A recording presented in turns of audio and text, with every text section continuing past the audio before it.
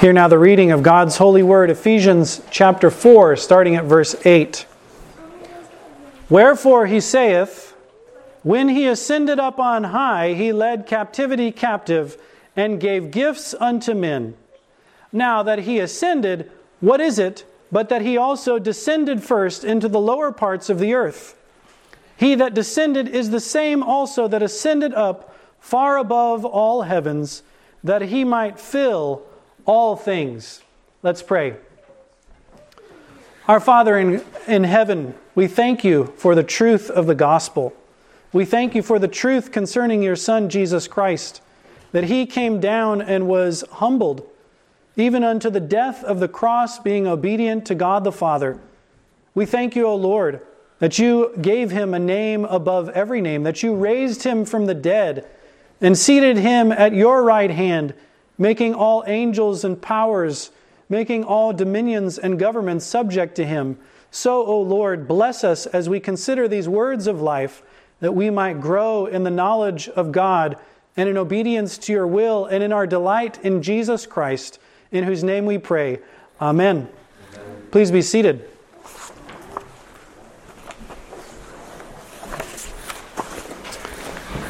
The title this evening of our sermon is Captivity Captive.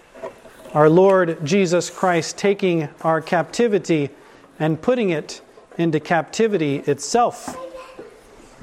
We've already reviewed Ephesians, but just to reiterate, chapters 1 through 3, what man is to believe concerning God. Chapters 4 through 6, what is the duty that God requires of man. Chapter 1 tells us of the spiritual blessings we have in Christ from the whole Trinity, from the Father, from the Son, and from the Holy Ghost. Paul prays for the spiritual enlightenment of the Ephesians and that they might enjoy the blessings of Christ in their personal Christian experience.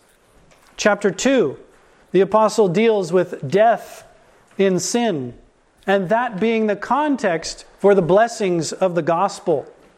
The further down we see man plunged, the greater we see his redemption and exaltation in Christ. And so he starts us down there as a corpse dead in trespasses and sins, raised together with Christ. He tells us that we are heirs of the testament of God, not just Jews inheriting the land of Palestine through their father Abraham, but rather all the Gentiles are heirs together. We are joined and united in this nation, this commonwealth of Israel. Whether Jew or Gentile, all who believe in Christ have the same Savior and the same covenants of promise. We see there also in chapter 2 that Christ is the chief cornerstone in this house of God, this building of faith that is edified as we see here in chapter 4. Christ, the cornerstone, and all the prophets and apostles through their writings provide the foundation for this holy house of God, the Scriptures themselves. Chapter 3 tells us of the apostles' ministry to the Gentiles. He has another prayer. This time to the Father. He bows his knee to the Father, he says, and he prays for inward and spiritual strength to comprehend something that is beyond the reach of man's natural reason. The blessings that we have in Christ, these must be grasped, but we cannot do it in our own strength. And so he prays, God, you, Father, please enlighten the minds of these people. Give them spiritual strength to comprehend what is the length and breadth and height, and to know the love of Christ, which passes knowledge. This, of course, ends, as many of the doctrinal portions of Paul's epistle, with a word of praise. Doxology, we say. Doxa is glory, and logos is a word or a message from your thoughts. This is a word of praise. We have thought through the truth, and now we give glory to God. This ends the doctrinal portion. So chapter 5 takes the doctrine and applies it. A doctrine has not been properly understood until it is applied. And an application is not properly made unless laid on the foundation of true doctrine. And so now the apostle, having laid the groundwork, the foundation for the truth of the gospel, now brings them to practice. How should the saints live? What is the duty that we owe to God? What is the duty that I owe to my neighbor? These are the questions asked and answered within these chapters. He'll deal with church officers. He'll deal with those who are equals in the church, brothers and sisters. He'll deal with those who are husbands, those who are wives, those who are slaves, those who are masters, those who are children, those who are parents. What are the duties that we owe to one another, and what is the duty that we owe to God? This is the application of the truth. This is the gospel where the rubber meets the road. Humility, as we saw, patience, and love, rooted in our common confession, our common sacraments, our common God and Father. This unity is the outworking of our doctrinal unity. The truth is the foundation for our love, the doctrines for our duties, the promises for our precepts. God lays these foundations for us, and then He builds on that foundation the duty that we owe to Him and one another. Yet this unity we have in Christ, this unity in doctrine, has a diversity in giftings and specific applications. And that brings us then to verses 8 and following. We'll look then this evening at verses 8 through 10, going verse by verse, phrase by phrase, briefly noting the leading doctrines and uses we can make of these doctrines. And then finally, we'll conclude with some final doctrines and uses to tie all these three verses together. First then, verse by verse, starting at verse 8. Wherefore he saith, when he ascended up on high, he led captivity captive and gave gifts unto men. Notice here we have the time of Christ's glory when he ascended up on high. We have the plunder of Christ's enemies when he led captivity captive. And finally, we have the spoils that he gives to his friends. First then, wherefore? This is the reason for which Christ divided his gifts according to his measure. Why did he do this? Wherefore, he says, when he ascended up on high. Please open to Psalm 68. We'll look at verses 17 through 19. The apostle is quoting from the Old Testament, so it would be helpful if we could look at that passage. Psalm 68, starting at verse 17. The chariots of God are 20,000, even thousands of angels. The Lord is among them as in Sinai in the holy place. Thou hast ascended on high. Thou hast led captivity captive. Thou hast received gifts for men, yea, for the rebellious also, that the Lord God might dwell among them. Blessed be the Lord, who daily loadeth us with benefits, even the God of our salvation. Selah. Notice here the comparison. He draws us back to what? Mount Sinai. He tells us that just as God reigned there as a king supreme on Mount Sinai, issuing orders with angels subject to him, so also is Christ.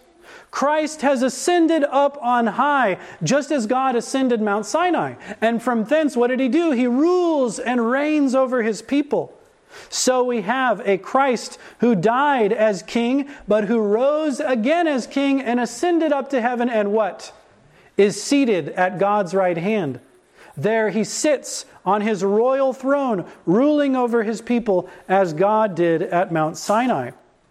Not only so, but he took the captivity of his people and he put it in prison.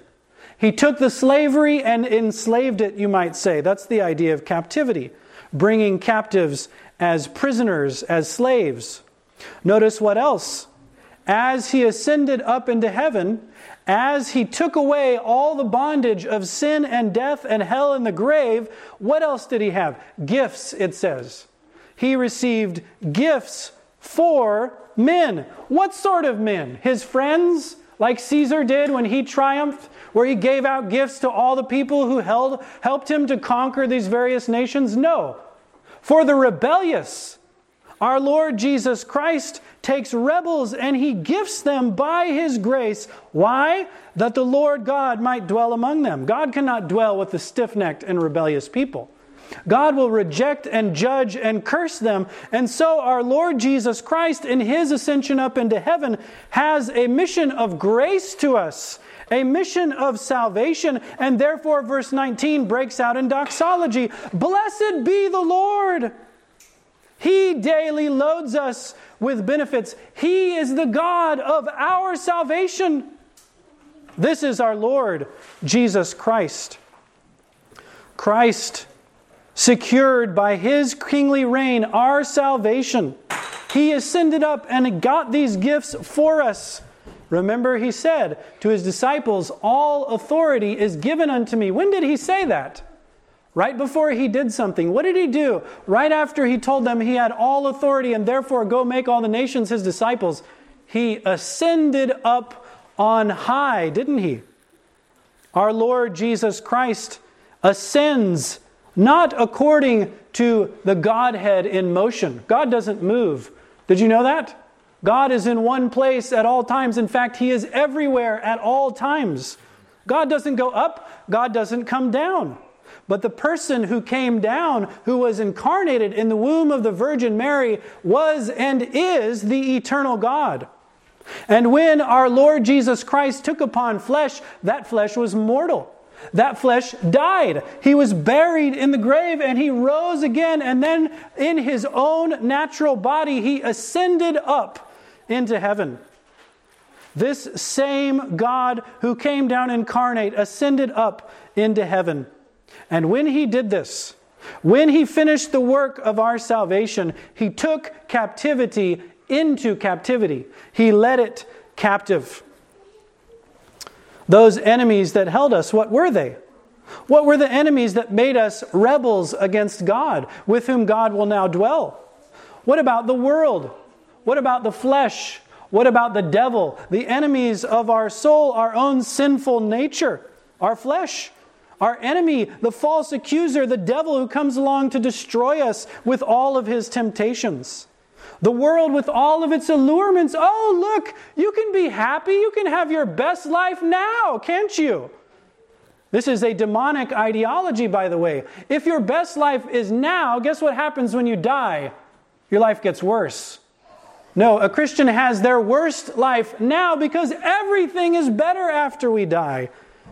We get to be with Christ Himself who died for us. We get to see our Father who adopted us. We get the fullness of the Holy Spirit. We put off the old sinful nature completely and once and for all. What could be better than that? The world says your best life now. It's our enemy. It tries to hold us back from serving God. Christ led captivity captive. In fact, you can look this up. Matthew 12, Jesus says, when the strong man is going to have his goods spoiled, what has to happen? Somebody has to tie him up, doesn't he? He has to tie up the strong man and then he spoils his goods. Because if the strong man's on the loose, what happens? You're not getting anything. He's going to keep his goods. He's going to kill you for trying to take his things. And so Revelation 20, what happens to the devil? He gets bound with a great chain and thrown down so that he cannot do what? Deceive the nations any longer. Our Lord Jesus Christ took those that held us captive and He throws them in prison. He binds the strong man and says, now my kingdom will come. Now my will be done in earth as it is in heaven. This is what He teaches us to pray. This is what He says He's going to do in the Great Commission. I'm going to make all the nations my disciples. Well, wait. Aren't the nations under satanic deception? Yes. That's why the strong man has to be bound. That's why captivity must be led captive. Numbers 21 verse 1. And when King Arad the Canaanite, which dwelt in the south, heard tell that Israel came by the way of the spies, then he fought against Israel and took some of them prisoners. That's our word in the Septuagint. Captivity. He took them as prisoners to his will. He spoiled them from among the Israelites and said, these are mine. Judges 5:12. Awake, awake, Deborah, awake, awake, utter a song, arise, Barak, and lead thy captivity captive, thou son of Abinoam. You, come, Barak, take all your captives and lead them as prisoners in chains. That's what he's saying. Captivity was made captive by Barak. Now, 2 Chronicles 28:5. Wherefore the Lord his God delivered him into the hand of the king of Syria, and they smote him and carried away a great multitude of them captives. Same words. Captivity was put into captivity. This is the idea of bondage. But notice, when Christ comes, there are people in bondage, and he releases them and takes those who held them captive, and he makes them into the captives. The very same trick that they tried to play on the people of God, on the elect of God, he plays on them. He catches them in their craftiness. Edward Lee, in his annotation, says the following: by captivity is meant sin and Satan, which did and do lead men captive into perdition. Death and the grave, which held him, that is Christ, captive, and in bondage for the space of 3 days, he leads them all captive. First in himself, triumphing over them. Second in his members, subduing and weakening their power. So Christ our Lord leads captivity captive, and that's part of his kingly work when he ascended up into heaven. Now, for those of you who like history, there was a gentleman named Appian of Alexandria. And in Book 2 of his histories of the Civil War between Julius Caesar and the other members of the triumvirate, he describes a triumph. Caesar held a quadruple triumph, which means he had overcome 4 various kingdoms. And what he would do is he would parade around all the enemies he destroyed, his captives, in painting form. In fact, the Romans were disgusted by this because of them. Some of them were famous Romans that he had in this specific group of captivity that he was taking captive. And as he went forth, he had a crown put on his head. He had gifts that he would distribute to his people. And he describes these gifts. If you were a plebeian, you got 100 denarii. If you were a soldier, you got 5,000. If you were a centurion, you got 10,000. If you were a tribune, you got 20,000. Notice, according to the measure of Caesar, he gives good gifts to the Romans, not to the rebellious, but to those who helped him win his wars. What does Christ do? He gives gifts to men, yea, the rebellious, that God may dwell among them. It is all of his grace. These gifts that he distributes are the spoils of his war. He leads his captives. He shows these who once held you in bondage, I'm crushing and destroying the head of Satan. I'm overcoming the world, and by faith you will overcome the world, and I am going to subdue your flesh so that you will be a holy people unto me. Christ gives gifts unto men. So then this doctrine, the unity of the Spirit in the bonds of peace, is procured by Christ's humiliation and by Christ's exaltation. It is not by programs. It's not by a specific formula that we draw up and follow. Formulas can be good, programs fine, as long as they're according to Scripture. But those don't cause us to be unified. Pretending that we don't disagree won't cause us to be unified. What will cause us to be unified? Jesus Christ and Him ruling and reigning in our hearts. Jesus Christ come down and humiliated. Jesus Christ crucified for our sins. Jesus Christ raised from the dead. Jesus Christ at the Father's right hand. This is what procures the unity of the Spirit. Let us then, in exhortation from this doctrine, not build on other foundations. Christ is King, not man. You ever seen Oliver Cromwell's headstone? Christ, not man, is King. That was his motto. Christ is King, not man. Therefore, let us not look to human wisdom, to human forms, to human feelings, to human programs in a search for unity, but rather to Christ alone. He is the King. He is the head of the church. He conquers all of his and our enemies. He rules and reigns as our sole lawgiver and judge. He's the only one who defends us and preserves us to eternal life. Why would we look to others? Doesn't make any sense, does it? Verse 9, Ephesians 4:9. Now that He ascended, what is it but that He also descended first into the lower parts of the earth? First we have the things that preceded His ascension, And then we have the humiliation of Christ. Now that he ascended, he says, what is it but that he also descended first? This is a rhetorical question. He's not looking for an answer. He's provoking a thought in your head. Christ, as God, was exalted on high from all eternity. He descended. He came down. That is, he took upon him flesh.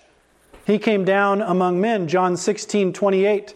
Our Lord says, I came forth from the Father and am come into the world. Again, I leave the world and go to the Father. John 16:28. Also in John 6, if you recall, there's a discussion about manna. And there's a discussion about the fathers in the wilderness and how they had bread that came down from heaven. And Jesus says, I am the bread that has come down from heaven. I was first in heaven, and then what? I came down, I descended. And the same one, he says here in Ephesians 4:9, the same one that descended also had to do that first before he could ascend. There had to be a descent before an ascension. And where did he descend to? He descended to the lower parts of the earth. Please open to Psalm 139. Psalm 139, verse 15. What is it to go into the lower parts of the earth? Is it some limbo place where the fathers in the Old Testament, because they weren't really saved, they were kind of saved, Jesus had to finally go and save them? Is that what this is talking about? Psalm 139, verse 15. My substance was not hid from thee when I was made in secret and curiously wrought in the lowest parts of the earth. What's he talking about? Any of you kids know what he's talking about? What's he referring to? Where was David curiously wrought? It's like you're spinning together. You ever see a woman make what in heaven? Guess again. That's not quite right. The lowest parts of the earth. Where was he? Where were you when you were knit together? You were in your mother's womb. I was in my mother's womb. David was in his mother's womb. And what does he refer to his mother's womb as? The lower parts of the earth. God fashioned his substance. God knit him together. God put all of his members in that secret place, not in the limbus patrum, in the limbo of the fathers. No, it was in his mother's womb. So when our Lord Jesus Christ humbled himself, where was he? Where did that start? In the womb of the Virgin Mary. That's the lower parts of the earth. The incarnation itself, for God to take upon himself flesh, is massive humiliation. For the eternal God to take upon flesh, but to be there in the womb of a virgin, a poor woman, that is beyond humiliation. All done for our sakes. He was incarnate in the virgin's womb. Please open to Matthew chapter 12. Matthew chapter 12, verse 40. There's another part of Christ's humiliation.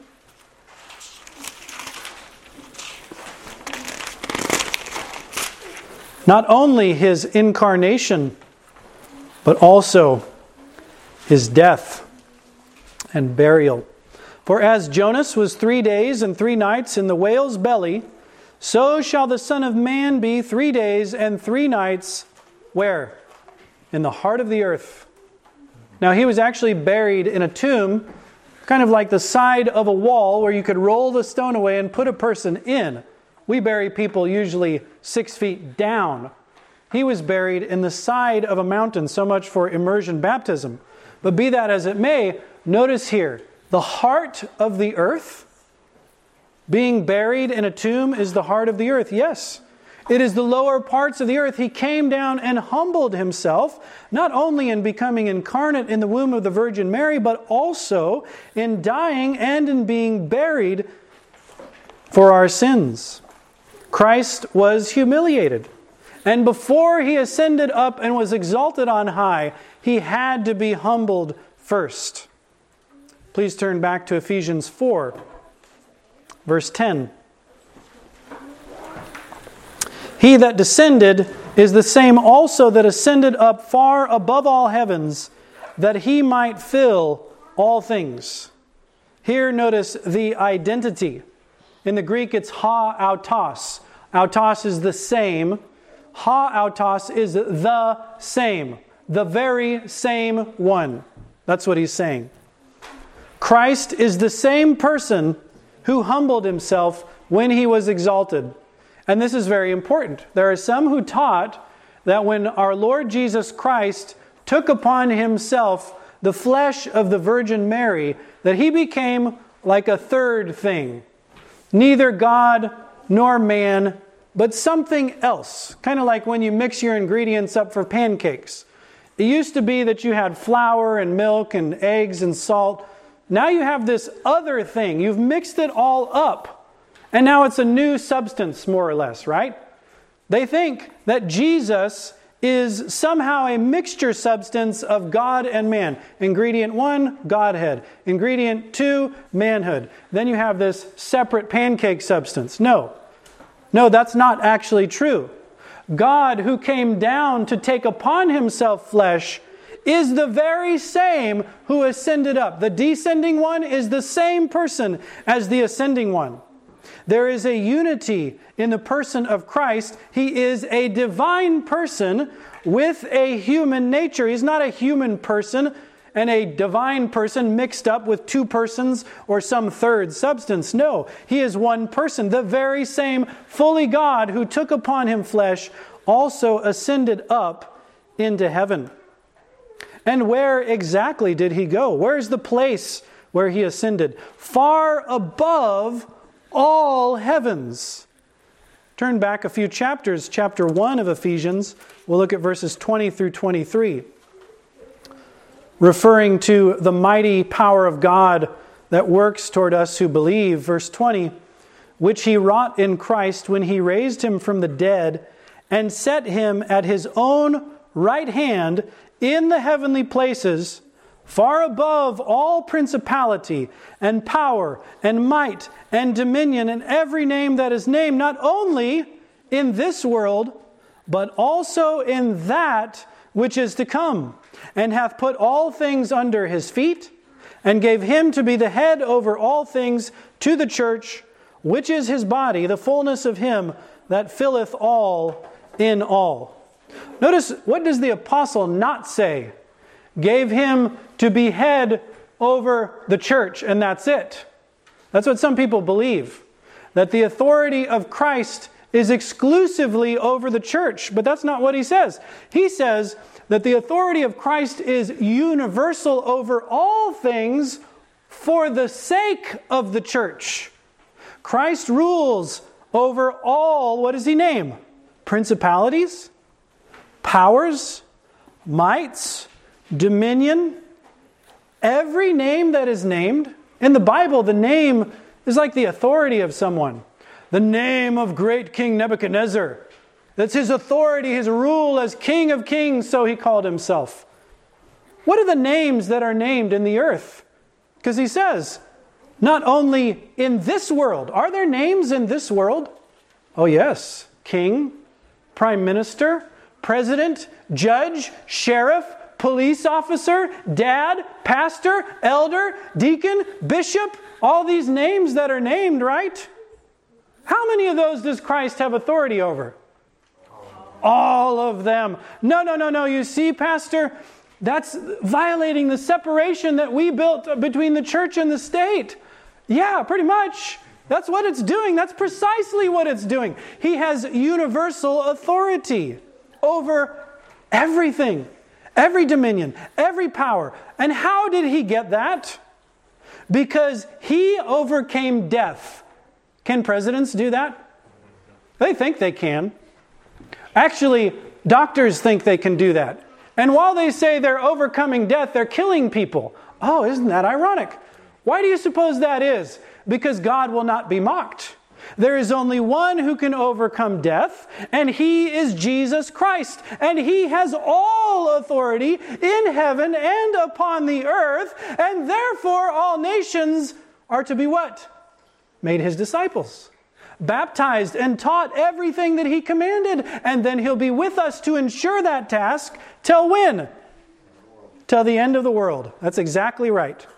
So here we have the authority of our Lord Jesus Christ. He is not just far above all the heavens in a local sense, the place, the actual expanse that goes from here up, and then there's another atmosphere, and there's the heavens and the third heavens. It's not just talking about some kind of geographic location.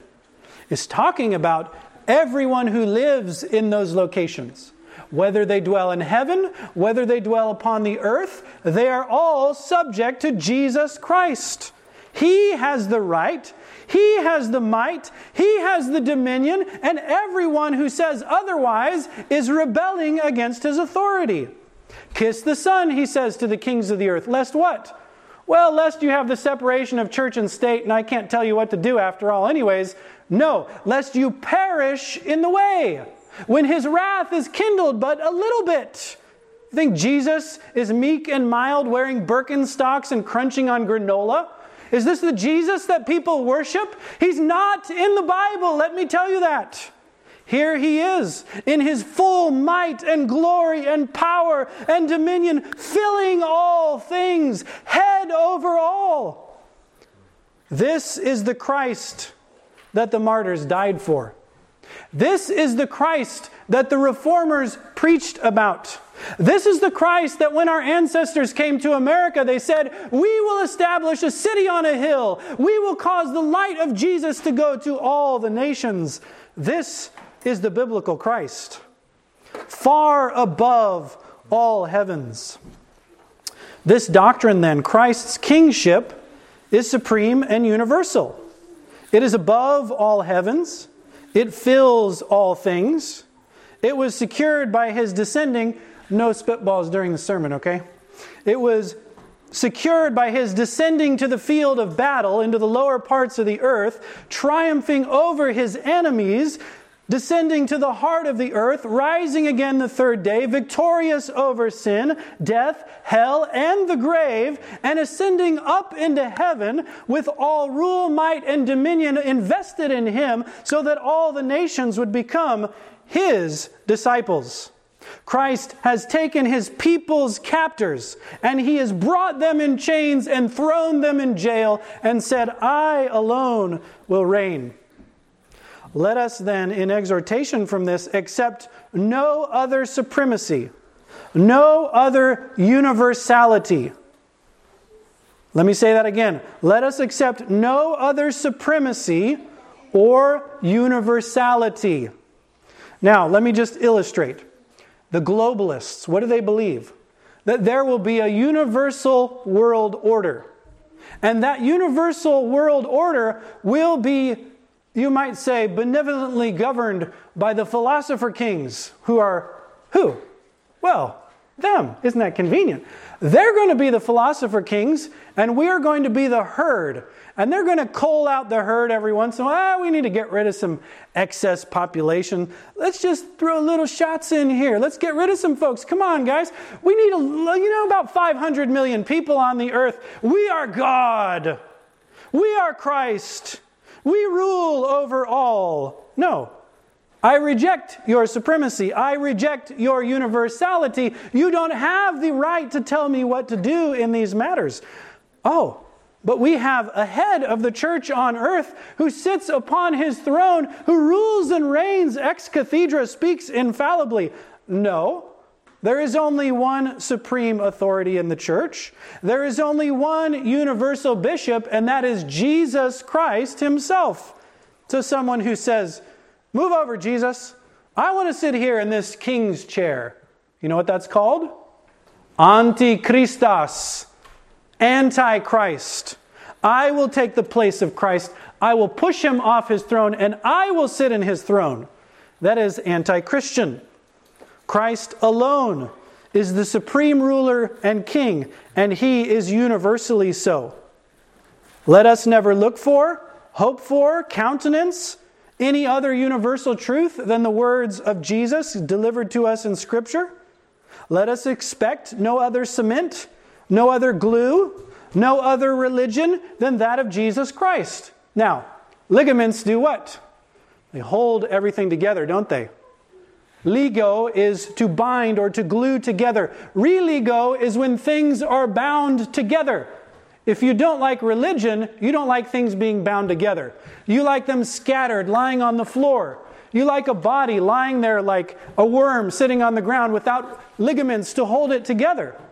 Religion is the thing that binds us together, and Christ is the head of the true religion. He is what binds us together, and He binds all things. And when we go outside of Christ, what do we find?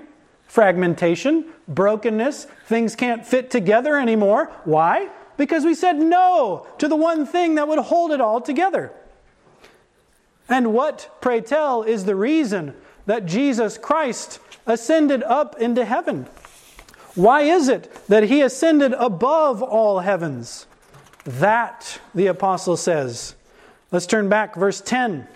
He that descended is the same also that ascended up far above all heavens, that.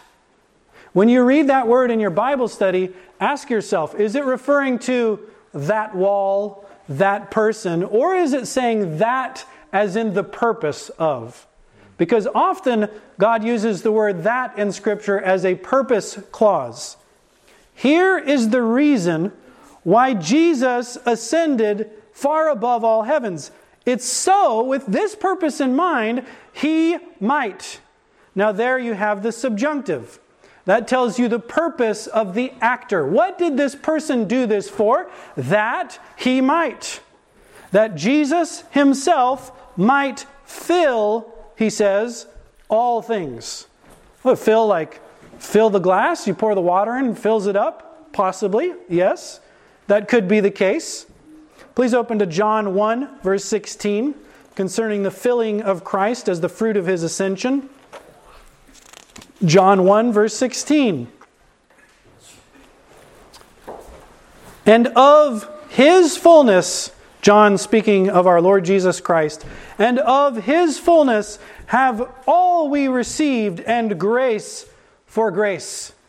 Now it's interesting, the ancient pagans had a system of theology.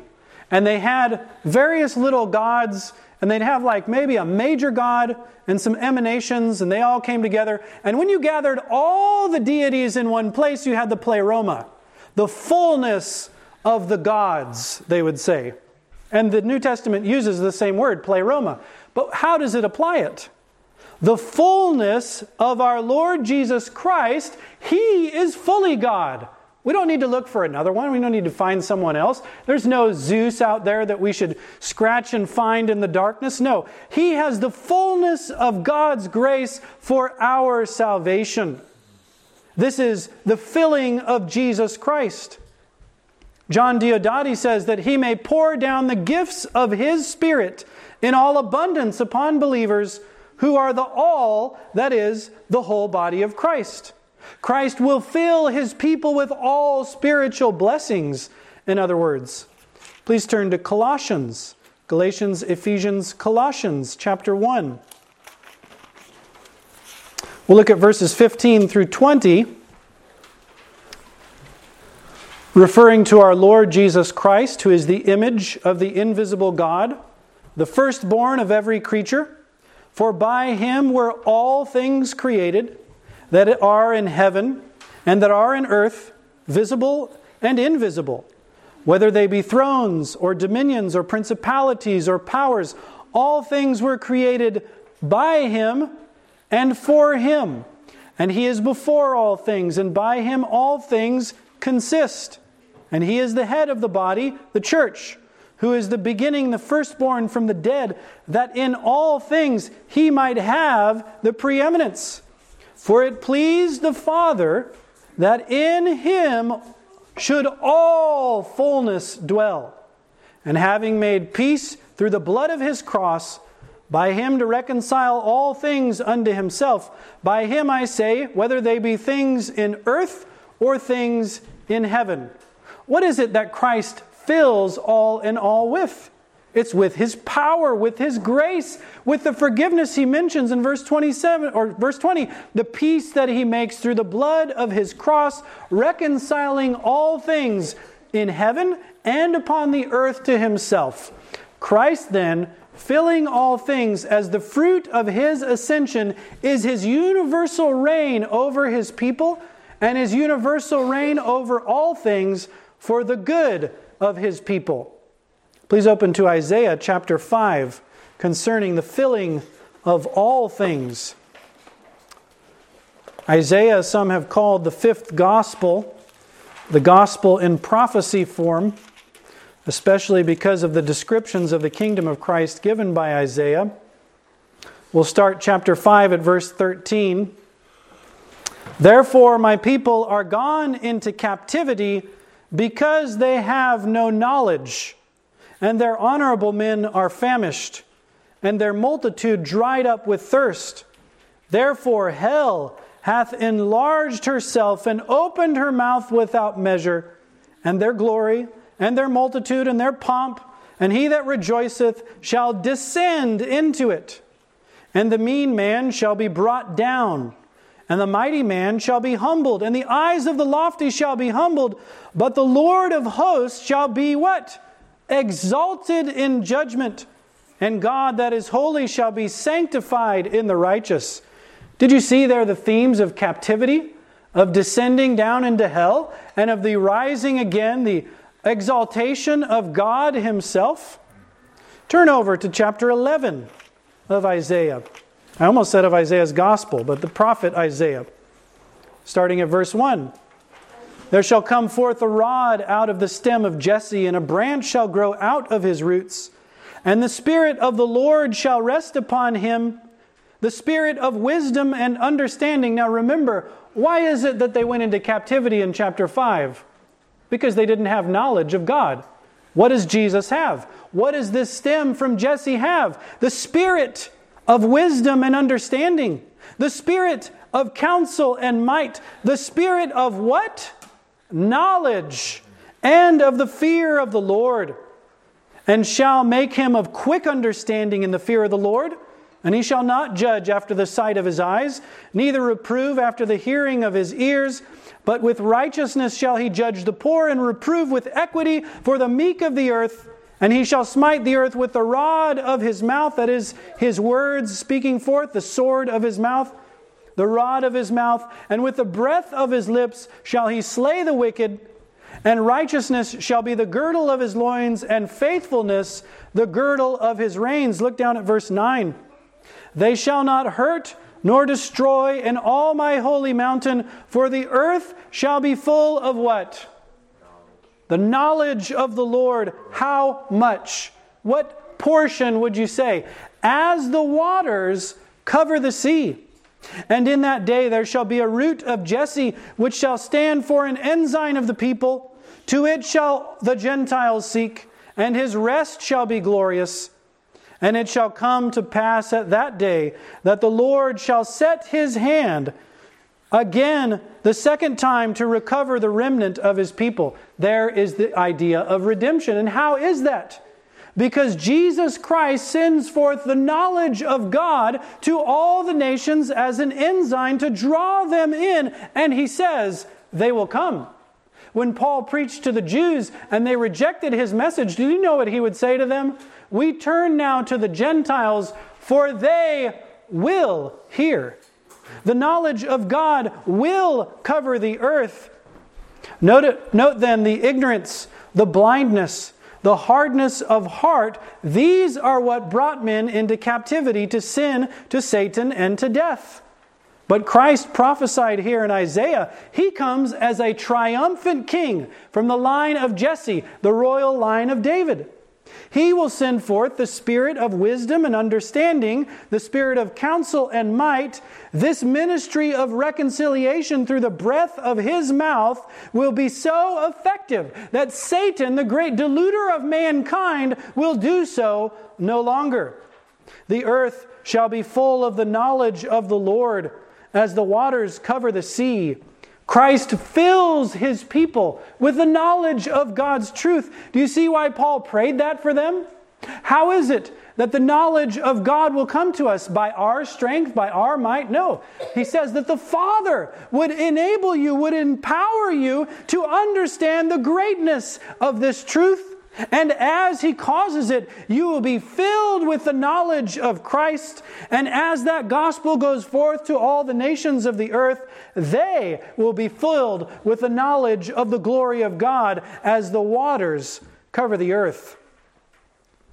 So then, this doctrine, the knowledge of Christ Jesus, ascended all heavens, above all heavens, ruling and reigning, is designed by God to fill all things, that all the earth should be filled with the spirit of wisdom, understanding, counsel, might, and the fear of God. And as we shall see, God willing, in future consideration, this is the goal of the ministry of the church. This is why he's saying this. He's getting ready to say that's why God gave some to be this, some to be that, and some to the other, so that the knowledge of God would what? Increase. And we could arrive at the stature of the fullness of Christ. This is the goal of the means of grace. Are they ordinary? Yes. Are they humdrum? Yes. Has God designed them to do amazing things? Yes. You bet your bottom dollar he has. He's designed through the preaching of his word to call all the nations of the earth into the fellowship of his Son, to cause the knowledge of Jesus Christ to fill all things. Let us then pray for the advancement of the kingdom of Jesus Christ, that his authority over all the nations would be exercised and realized. Now the nations are in ignorance and misery. Sin and misery go together, don't they? What happens when the knowledge of God comes in and sin is beaten back? Well, misery goes back as well. You can see this throughout the whole Bible. Why do we pray that our magistrates would be converted to the true religion? So that we can live a life in all godliness and honesty. So that we can have quiet and peaceable lives. What happens when we don't have Christian magistrates? Can we live in all godliness and honesty? Not as God designed. Will we have quiet and peaceable lives? Will we be blessed in our lives? No. We will be cursed as we see right now. So let us pray for the advancement of the kingdom of Jesus Christ, that his authority over all things would be exercised and realized. Let us ourselves, in the lives that we live, in the authority that we have, in the influence we exercise, to seek to build that glorious kingdom. Let us repent of our sins, give good heed to God's word, seek to obey the commands of King Jesus, especially with regard to worship and keeping his Sabbath holy, and giving honor to whom honor is due, and in all of his holy laws. Yes, there are big problems out there. We need to make a national change. Well, yes, that's true. Where does that start? It starts with me. It starts with you. It starts with our families. It starts with our children. And so God calls us, especially fathers. Let us labor to remove the ignorance that we have and that our wives and children have. You know, we're born into this world ignorant. We have the basic principles of the knowledge of God written on our hearts, but we also have a depraved and sinful nature that even distorts those truths that God wrote upon our hearts. We must do family worship, fathers. We must know the Word ourselves. We must be resident theologians in our households.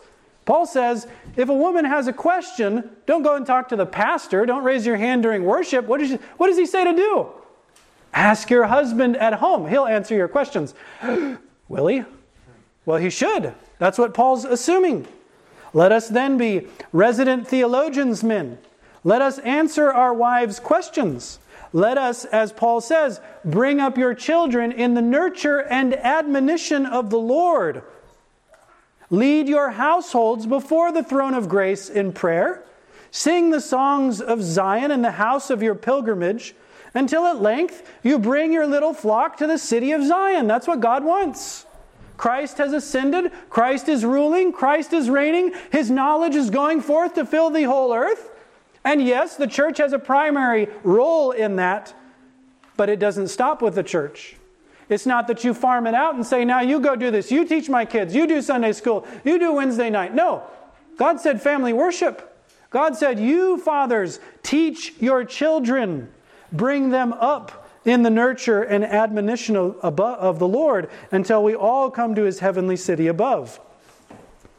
Let's conclude then with some final doctrines and uses to tie these verses together.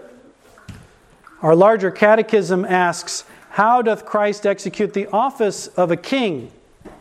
The answer in part goes as follows. Christ executeth the office of a king in calling out of the world a people to Himself, in giving them officers, laws, and censures by which He visibly governs them, in bestowing saving grace upon His elect, restraining and overcoming all their enemies, and powerfully ordering all things for His own glory and their good. Note then, Christ's kingship is universal. It is over all, especially for the good of His people. Christ effectually calls His people. He said, walk worthy of the calling with which you have been called. God effectually calls His people. He overcomes their enemies. He leads captivity captive. He visibly governs His people, graciously giving them officers, laws, and censures. He gives gifts unto men, and He fills all things, ordering it to the glory of God and to their good. The second use of rebuke. If Christ executes this office of a king, again, this serves as a rebuke to any who would pretend on a small or on a large scale or a medium scale or any scale whatsoever to act as Christ's substitute, you might say. Christ is the lawgiver over His worship. Did you know that the Pope says that if you don't observe Christmas, you're going to hell? Did you realize that? It's a necessary day of observance according to the Church of Rome. Where did the lawgiver say that? Well, he didn't. You know who made that up? Man. Man made that up. And therefore, if He says, you must do my bidding, then we say, no, we must do Christ's bidding. What has Christ commanded us to do? There is only one lawgiver over our worship. There is only one judge over the conscience. And that's not me.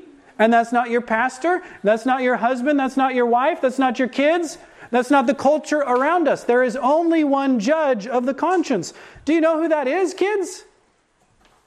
Jesus is the Lord of our conscience. God rules over our conscience. Christ is the head. He is the ruler. Therefore, if men make laws for us, for our faith or our worship, they're saying, I sit upon the throne. Do you know what the word basilica means? It means the king's throne. Do you know that the bishops of the church claim to be kings, sitting on thrones, sitting in palaces? Paul said to the Corinthians, I'm your slave. Is that a king? Was Paul a king and ruler over their faith? No, he specifically says, I'm not a lord over your faith. I'm a helper of your joy. The laws of men then are anti-Christian. Men are not lords of our faith. They are to be helpers of our joy, and that's where it ends. There are no basilicas in Christian churches. Pastors are under-shepherds and servants. The Apostle Peter says he was a fellow elder with the other elders he was writing to. And we're not lords over the flock. We're examples for them. So this is a rebuke. And also there is an exhortation in this. If Christ is the King who rules universally, let us submit ourselves to the laws of King Jesus. Many people will proclaim, I believe that Christ is King. And then they show you a picture of an idol that's meant to represent Jesus. And you ask yourself, what does King Jesus say about graven images of God? He says, destroy them. He says, burn them with fire, break them down, tear them down, throw them away, have nothing to do with them. Why? Because God's a jealous God. No other gods, no graven images, no false worship. So if you want to say Jesus is king, great. Agreed. But we must submit ourselves to His edicts. Where are His edicts? They're right here. Principally in the New Testament. That tells us, what does the king say is acceptable in his house? After all, He's the Lord and Master. We must then submit ourselves to Him. Christ also has ascended up into heaven. And how does the apostle apply this to us? Let us long for where Christ is in the heavenly kingdom. Set your affections, he says, on those things that are above, where Christ is seated at the right hand of God. He is seated there at God's right hand, and let us long to be with him. Let us long to go to the Son of God, that we might be together with him at last. Pray for our magistrates, that they may come to faith in Christ. Pray for your county sheriff. Pray for your board of supervisors. Pray for Governor Youngkin. Pray for Mr. Miyares. Pray for our judges, our delegates, and all magistrates, that they would come to know Jesus, because if they don't, the misery continues.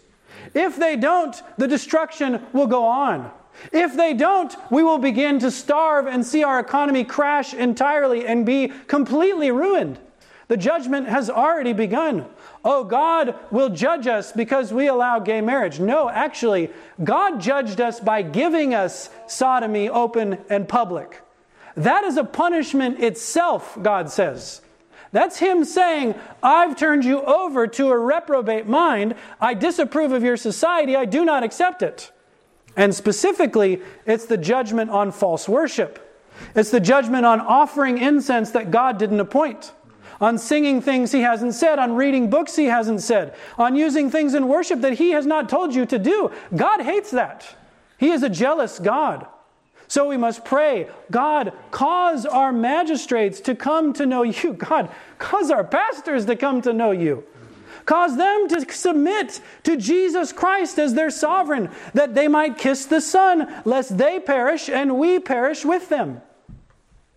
And if they are converted to Christ, let us pray that we may then lead a quiet and peaceable life in all godliness and honesty. Second doctrine. The Holy Scriptures are of sovereign authority. The Bible is of sovereign authority. Now, Paul quotes one passage from Psalm 68, and he says that this proves the descent of Christ, the ascension of Christ, the identity of the person who descended and ascended, the universal dominion of Christ, his filling all things. All this is proved by the Old Testament, by one passage of Scripture. Just one is enough. Now, when the apostles preached, what did they always have with them? Well, Rabbi Shammai said this, and the traditions are that, and the Sanhedrin decided this, and da-da-da-da-da. No. What did you see coming out of their mouth? What did you hear? What were the words they spoke? Scripture, Scripture, Scripture. They would speak forth the words of God to prove their doctrines. Paul would go into the synagogue, he would open the text of Scripture, he would make allegations from the text of Scripture, and he would apply it to his hearers. Scriptures are of sovereign authority. Let us then found our faith, our worship, our salvation, our obedience, our conscience, our family, our personal, ecclesiastical, vocational, and civil lives on this rule. If they speak not according to them, it is because there is no light in them. That's what God says. Listen for the word. Do you hear the word? Follow it. Know the word, love the word, live the word, breathe the word, pray the word, sing the word. Let the word dwell richly in you. This is the apostolic faith. This is a rebuke. This is a rebuke to any who would bind the conscience in worship or obedience of Christians. Whether men or women are told this is a doctrine or a commandment, it does not matter. If there is no Scripture, it is not God speaking, it is man speaking. Edward Baines, in his commentary on Ephesians, says the following: and in this, we must much more imitate the apostle. The apostle used Scripture to prove his doctrines. Not to speak without a text, seeing we have the rule of Scripture more enlarged. Okay, Paul had the Old Testament, maybe some of the New Testament. What do we have? We have the whole of the New Testament. So our rule is enlarged. How can we be without a text? That's the question. How could we go and speak to the people without the text of Scripture? He says this: it is no laudable thing in a lawyer to advise this or that, having neither statute nor rule case to show. So you go to an attorney, you start asking him about your case, and he says, well, I don't know what the law says, but you should do this. What kind of lawyer is that? He's defrauding you. He's asking for money and giving you worthless advice. Where's the statute? Where's the ruled case? So with pastors. If it's no laudable thing for a lawyer, so much more is it to be condemned in a divine, if he speak anything for which he cannot show his warrant out of the book of God's statutes. Show me the money. Show me the text. Prove it from Scripture. This is the Berean spirit. This also serves as instruction. The Holy Scriptures are of sovereign authority, and therefore, since Scripture is our rule, let us diligently read in the book of God's promises and God's precepts. We're coming up on a new year. Do you have a plan to read through the Bible? Do you have a plan to lead your family? Men, do you have a plan to lead your family through the Word of God so that they can know the statutes of the King, the promises of Jesus Christ, the great grace of the gospel, the precepts of the law, the history of the fathers? Do you have these things available? Do you make them available to others? Know what he saith. Remember at the beginning? Wherefore he saith. Ephesians chapter 4, verse 8. God, Christ, speaking in the Bible. He's spoken to us. God has spoken in Moses, in David, in Isaiah, in Malachi, in Jeremiah, in the histories of the Kings and Chronicles, in Job and in Habakkuk, as well as in Matthew, Peter, Paul, and John. Know the entire Bible. You know, I'm a New Testament Christian. Have you ever heard that? This is a New Testament church. Oh, really? Would you excise the whole first part? You know the one the apostles are constantly referencing? You just thought that was trash now? And now your church just exists on the foundation of the apostles? What about the prophets? Aren't they foundation stones to your church? Well, you can't be a real house if you have part of the foundation. You have to have an entire foundation. The apostles and the prophets. The holy city is founded on the 12 patriarchs as well as the 12 apostles. We must be whole Bible Christians. Have a plan to read the Bible privately. If you need assistance, ask me, I'll help you. We'll prepare a plan. Pray before you read the Scriptures. Open my eyes that I may behold what? Wondrous things out of thy law. Speak, Lord, for thy servant is listening. That's what he says. He saith. He doesn't say David said or the Scripture said, although that's true as well. God spoke in the Bible. God spoke to us by David the prophet. It is God who is speaking in the Bible. It's like the Holy Spirit is audibly speaking to you from heaven. Oh, you want an audible? Read the Bible out loud. That's an audible. You can hear God talking to you right now. You heard me. That was God talking to you when I read the Bible. Read it. Live it. Know it. Pray before it. Meditate on what you read. Improve the Sabbath. Speak to one another of the things that you've read in the Word of God, the treasures that He's uncovered for you. Then practice what you read in your lives, and the God of all consolation will be with you. Amen. Let's pray.